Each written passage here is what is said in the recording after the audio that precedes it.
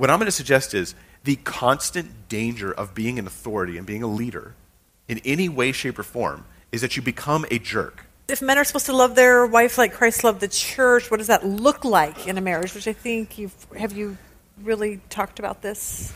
Yeah. I know these questions run together at some point. So Yeah. Well, I mean, I have a video on like how to be a husband that's online that some of you might have seen.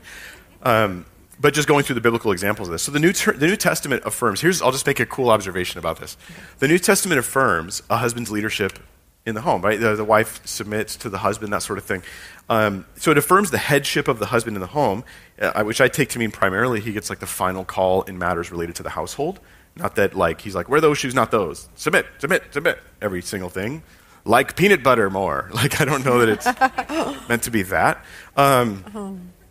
But whenever the New Testament talks about leadership, it never emphasizes the authority of the leader. It emphasizes the danger of their own leadership. It's kind of interesting how this works.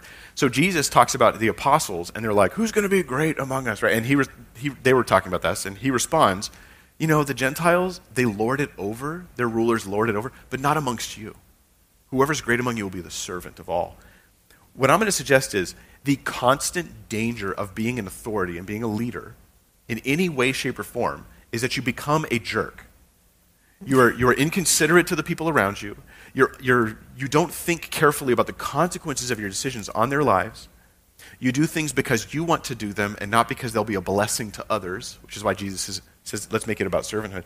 So I think the husbands, interestingly, when you apply this to marriage, the husband is never told to lead his wife in the Bible. Now, his leadership is affirmed. Don't get me wrong. This is where the progressive will be like, he's never told to lead his wife.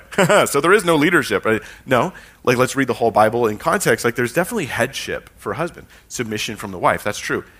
But why is it that the Bible never seems to tell a husband you have to lead? Because the greater concern is that the man would be lovingly self-sacrificial to his wife. This means it will feel like you have lost your power because your power is meant to serve someone else. That's a good point. And that's healthy.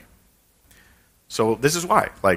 I'm like, hey, yeah, if there's a sacrifice to be made between us, I try to choose her as much as I possibly can. Mm-hmm. And I do it really well all the time.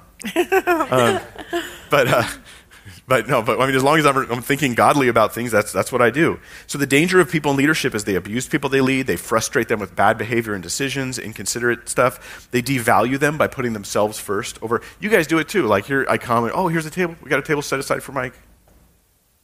Like you get the preference that comes with the leadership role. Right. That can be dangerous and shouldn't exist in the home.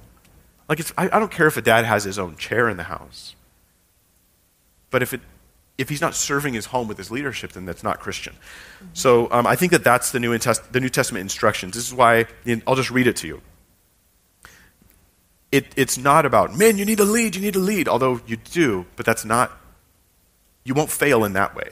You'll fail in this way. This is why the instruction is to you this way. So husbands, love your wives as Christ loved the church and gave himself up for her, that he might sanctify her, having cleansed her by the washing of water with the word, so that he might present the church to himself in splendor, without spot or wrinkle or any such thing, that she might be holy and without blemish. In the same way, husbands should love their wives as their own bodies. He who loves his wife loves himself.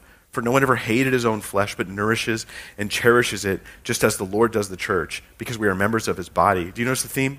Husbands, your leadership is for your wife's benefit. This is the upside-down treatment of leadership. New Testament affirms authority and leadership in all different realms: government, church, family. But the function and purpose of it is different than the world. And I think that's really important.